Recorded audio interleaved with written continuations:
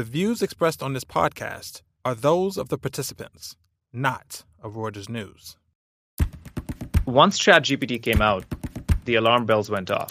Before ChatGPT, they were investing in everything from deep tech like SpaceX, software like Databricks, mobility, Cruise, Waymo, etc. But after ChatGPT, the pace, the frequency, and the size of investments has gone up dramatically and focused on large language models. Right? It all started with the Microsoft investment in OpenAI for $10 billion in Jan 2023. And after that, a bunch of alliances started forming.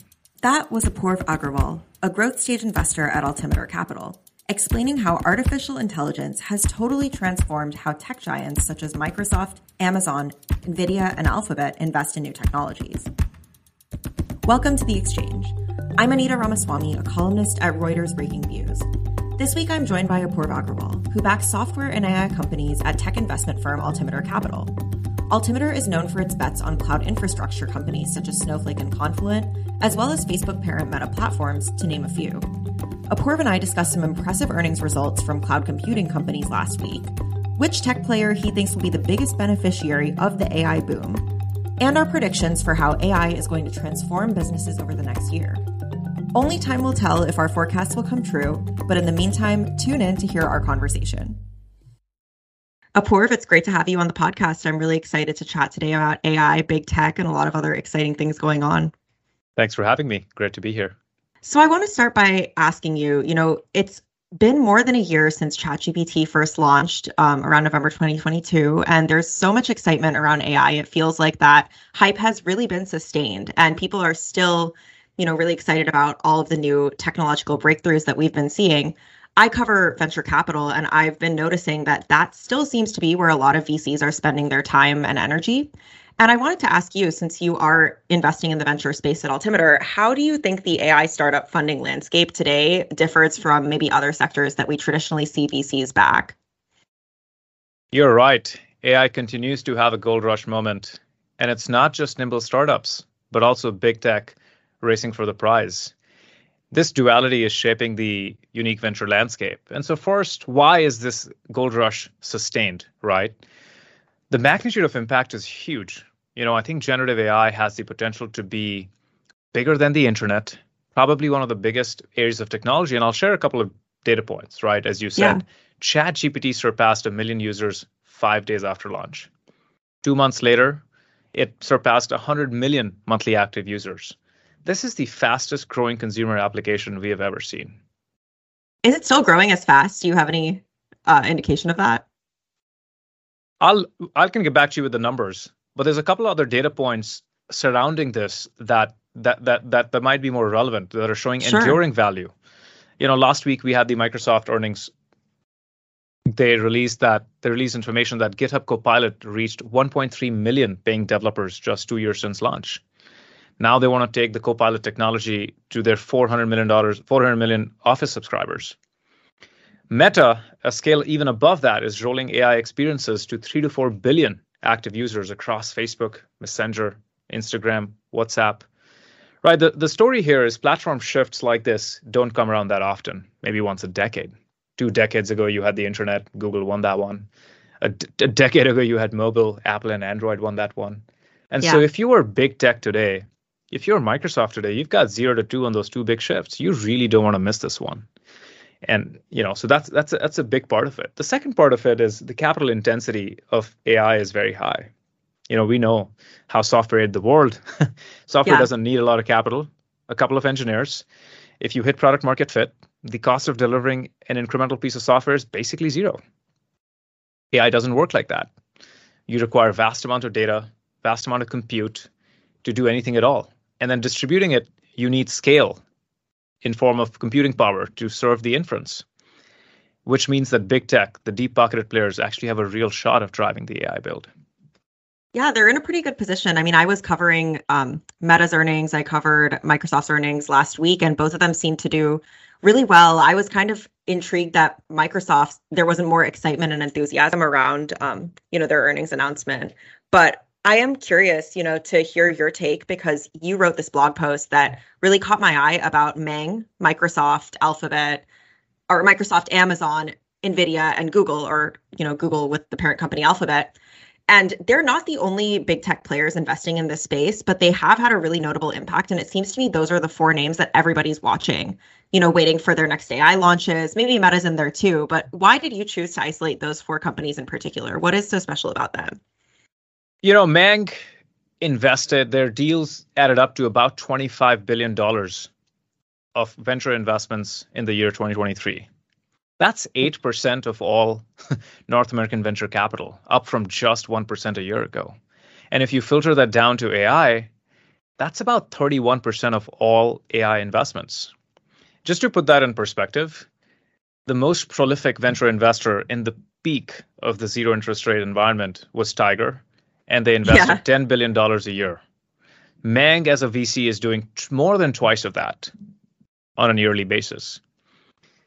So that's why I highlight them. And there's one particular moment in time that sort of set off the trigger, right? If you read the article, there's a staggering image that shows you that once ChatGPT came out, the alarm bells went off. Before ChatGPT, they were investing in everything from deep tech like SpaceX, software like Databricks, mobility, Cruise, Waymo, etc. But after ChatGPT, the pace, the frequency, and the size of investments has gone up dramatically and focused on large language models, right? It all started with the Microsoft investment in OpenAI for $10 billion in Jan 2023. And after that, a bunch of alliances started forming. Cloud majors wanting to make sure their customers, stay close. And I think, the other way to look at it is just as the BC 80 is a divider of the Gregorian calendar, ChatGPT has become that dividing line in the AI calendar. Yeah, it is super interesting. I mean, for these Mang companies or for, big tech companies in general, why are they investing in AI startups specifically? I mean, is this more of like they're looking for a financial return, an ROI on their investment, or is it more from a strategic perspective to understand the tech that some of these startups are building? Mang has always made financial investments historically via their corporate venture arms. However, I think this time it's more strategic and financial. Warren Buffett uses this analogy of a toll booth to refer to a class of businesses that have a strategic position that allows them to have higher pricing power, higher margins, with very few substitutes. And I think Mang has the potential today to become that digital toll booth. Here's how. Anytime a developer wants to create an AI application, they need data that's on the hyperscaler. They need compute that's on the hyperscaler. And AI models that are now on the hyperscalers. And when you say hyperscaler, you're talking about the big tech company, right? Exactly. Microsoft, Amazon, Google. So even before this application earns a single dollar of revenue, if at all, the cash register first rings at Mang, a toll booth. And, we've seen this happen over the age of internet and cloud and mobile. And this led them to earn about $275 billion of operating income in the year 2023. That's more than most countries' profits. Together, their market cap is $8 trillion, which would make them the third largest economy in the world after US and China. How is that similar or different from, what we saw with cloud and what we saw with mobile in terms of these companies acting like digital toll booths? The capital intensity of AI, Anita, is much higher than the capital intensity of serving internet, of serving an application on mobile, in large part driven both by starting, right? To start out, you need expensive compute, either GPUs or a large computing budget to train these models, and also to serve them, right? Adding 1 million users to ChatGPT is not free.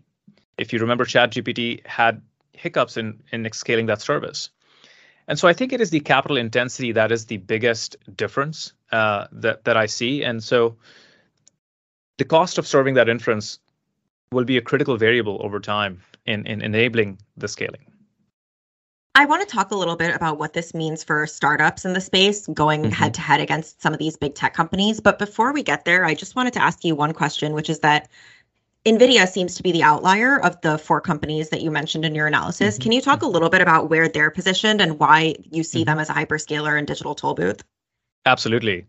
Look, I think about my mental model for AI is there's three layers at which the Gen AI revolution is playing out. The bottommost layer is the infrastructure layer. Then you've got the model layer, and then you've got the application layer. At the infrastructure layer, NVIDIA is one of the biggest beneficiaries of AI. In fact, across all of the three stacks, if you look at the gross profit dollars that have been generated with Gen AI, it is the highest at the semis layer, with NVIDIA capturing 99% of it. The gross profit dollars that NVIDIA has generated are on the order of $50-60 billion in Gen AI. The clouds are at about a tenth of that, with $5-6 billion. Wow. And all the applications are a further tenth of that, sub-$1 billion. Why is NVIDIA in that place? Is because, look, they are reinventing compute. Everything from chip design to computer design, networking, switching, data center design. And this is not the first time they've done it, right? NVIDIA started out first with the visual computing era. They were serving PC graphics to about 1 billion PC users. The second was edge computing, 5 billion mobile users. Today, cloud computers with data centers, they're redefining about $1 trillion worth of infrastructure spend, accelerating these data centers. And so I think NVIDIA continues to have a significant position in the AI build. One thing, Apoorv, when I was reading your piece on Mang that I was super fascinated by was this idea that it is a really good investment and it is sort of a positive investment for these big tech companies to be making into AI startups because they can get some revenue back to their cloud businesses, to their chips business, for example. But at the same time, that raises some questions around, perhaps accounting and how they're recognizing that revenue. If they're essentially taking a stake in a startup and that startup is paying them back in the form of, revenue for their cloud services, is that something that's generally accepted? Is that something that we've seen before? This is not the first time this is happening. This has happened before with companies such as AOL investing in startups with advertising credits, Illumina investing in spin-offs that utilize their sequencing technology, telco companies striking network capacity deals with each other. And so this is not the first time we have seen this kind of ecosystem investment to stay close to their customers. For those who are interested, Brad Gerstner and Bill Gurley have very good commentary on this issue in their latest podcast. To your question of whether it's allowed or not, look, I'm not the expert, but I know there's, as of last week, FTC is looking into these investments of Google, Amazon, and Microsoft into Anthropic and OpenAI. I'm just as curious as you are to see what we find out. But I will say, taking a step back as to why is all this happening, right? I'm sure the bigger reason for these investments is the belief and proof points that AI has the potential of becoming a larger platform than any technology we've ever seen. You and me are better off as consumers, as entrepreneurs, as investors, with Mang participating in this AI build. But it comes at a cost. And the cost, as you highlighted, is the market distortion that's being created. Financial investors make returns by finding great businesses. Mang makes returns by finding great customers. And the equity returns are a bonus. So I think two truths are true at the same time right now. AI is going to create a lot of value. It's going to be a significant driver of GDP, but also that a lot of the startup valuations right now are very expensive. And in the short term, technology, we tend to overvalue the impact of technology, but in the long run, we tend to underestimate it. Interesting. Coming off of earnings last week, I was wondering myself whether there's more potential or more promise in consumer applications for AI versus enterprise applications. And I was just wondering if you had any thoughts after hearing what Alphabet and Microsoft had to say on those topics. The scale at which AI is getting applied is incredible. I mean, the earnings last week were a great data point. I'll share a couple of things that stood out for me coming out of those data points. So, Microsoft shared that Azure has accelerated at the scale of $74 billion of run rate, growing 28%. Off the 74, 3 to 4 billion is being driven from AI. That's a big number. 53,000 Azure AI customers tripled over last quarter, of which 18,000 are new. If you begged a developer 3 years ago to use Azure for AI workloads, you'd have a hard time. But today the tides are changing, right? I shared this nugget earlier, but they disclosed 1.3 million GitHub Copilot paying developers. At roughly $10 a month, that would make about 150 million of ARR in just under 2 years. And they're spreading this out to, 400 million of their Office customers. So that's one data point on the enterprise side, right? Significant enterprise AI adoption. I'll share one on the consumer side, right? Meta shared that engagement is up 25% year over year, driven by video. Free cash flow is up 28%, driven by efficiency. All this, while their headcount was 87,000 people in October 2022, is now down to 67,000. They've tripled their earnings per person.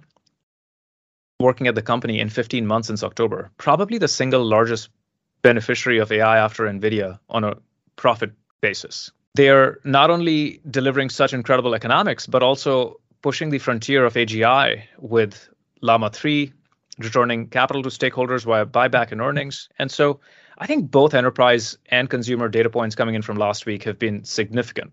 Can you give me a little bit more color on why you think that AI is the force kind of shaping Meta's success? I mean, their earnings were undoubtedly super impressive.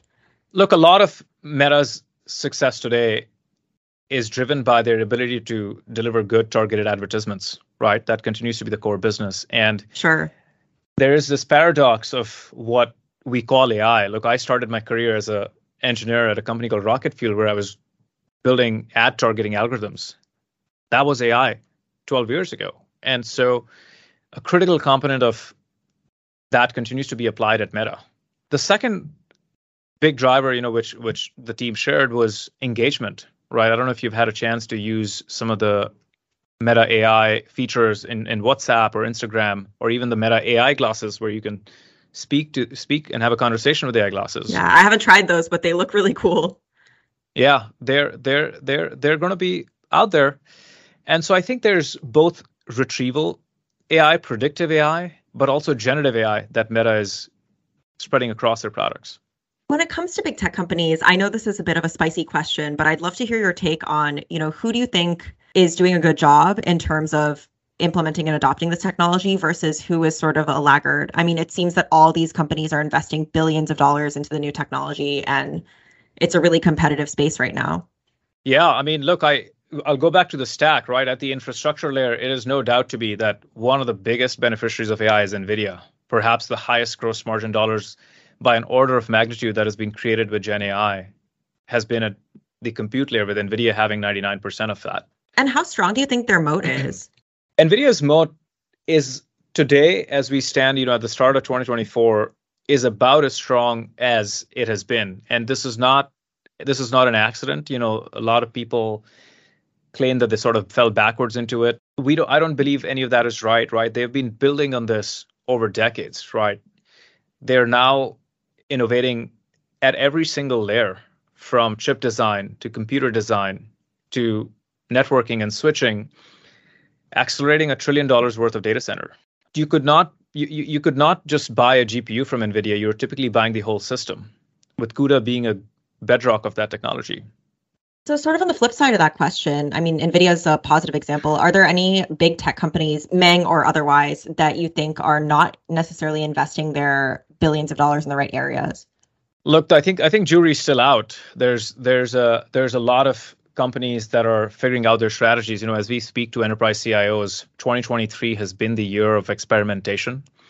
Yeah. A lot of people trying out a bunch of different products. The dust hasn't quite settled.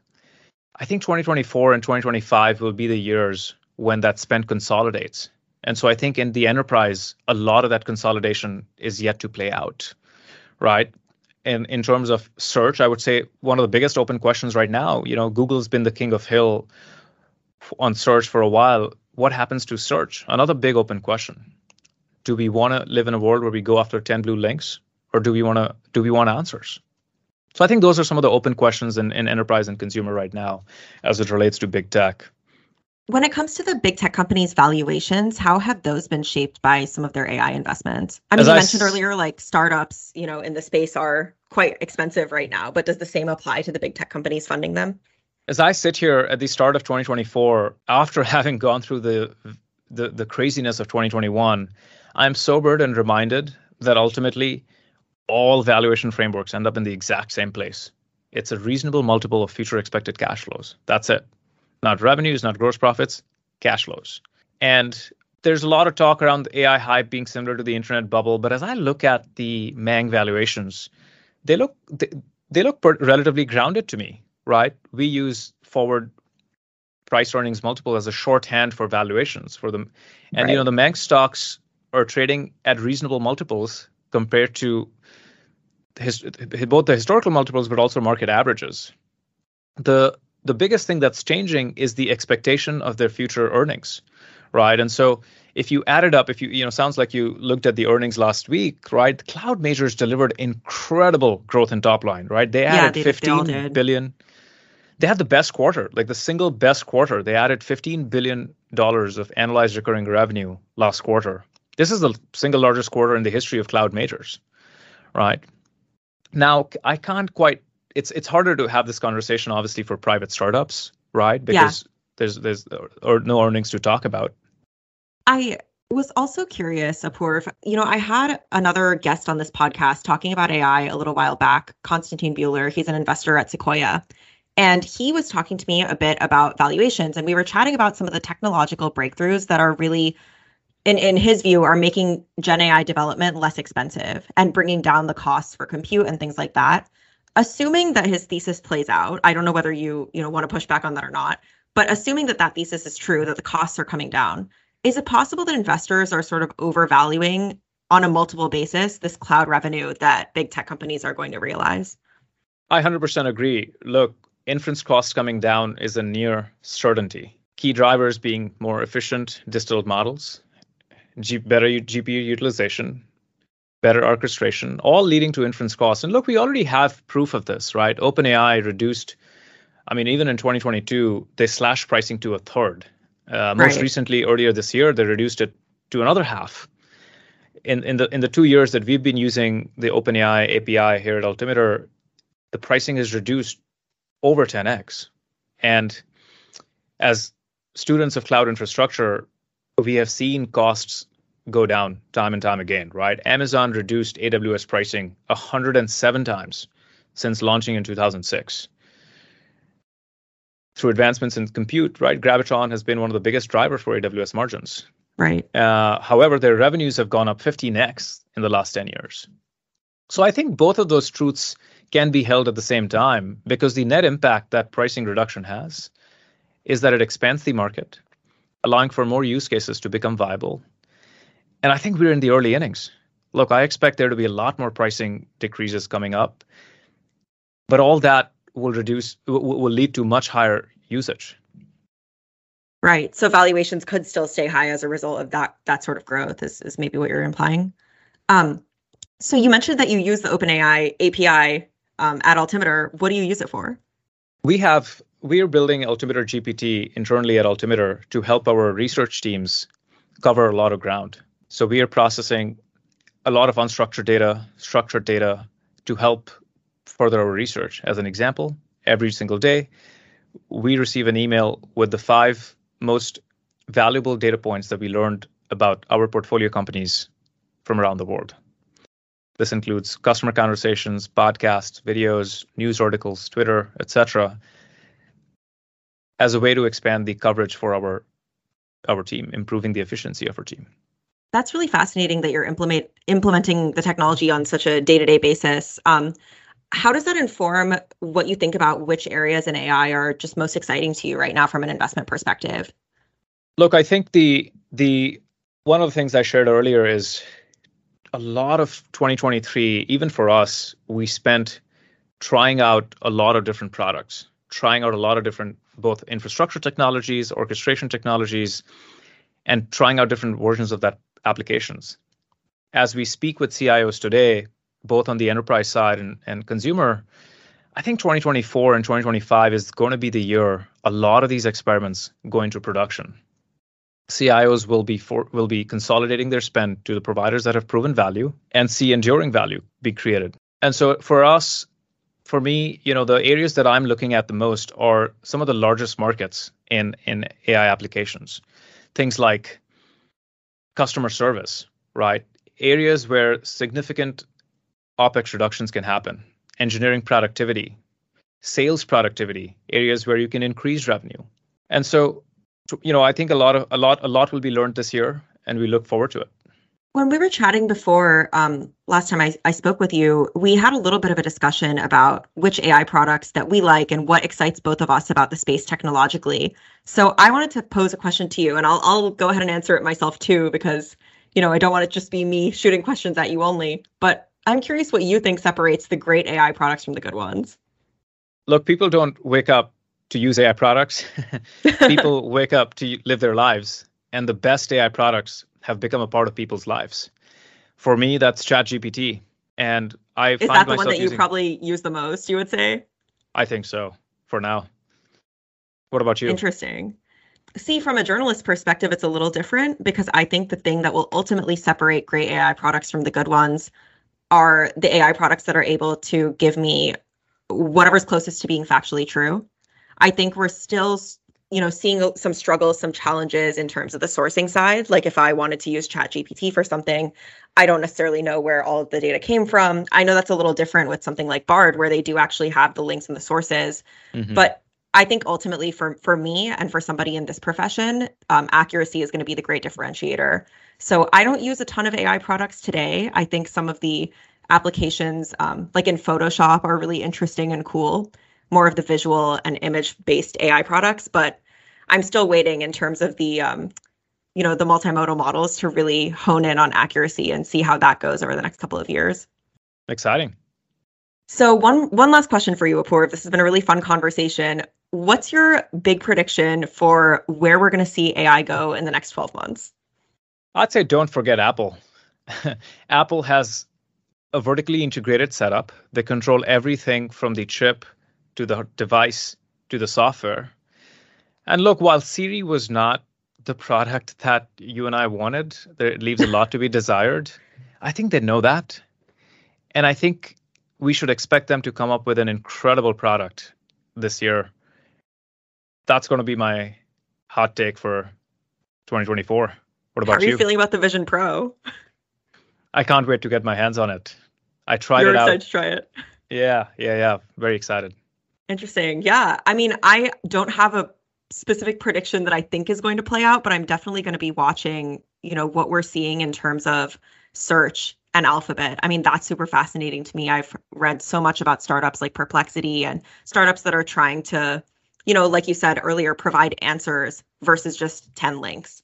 And so I wonder how that's going to shake out. And I really think we're going to see a lot of movement in that space over the next 12 months. Thank you so much, Apoorv, for joining on the show. It was really awesome to have you here. And we have a lot of exciting trends to watch over the next year. So hopefully we'll have another conversation like this again soon. Thanks for having me. Thanks for tuning in. This podcast was produced by Oliver Teslick in London. Subscribe to our sister podcast, The Views Room, on Apple Podcasts, Spotify, or wherever else you like to listen. You can also check us out at breakingviews.com and on X, where our handle is @breakingviews.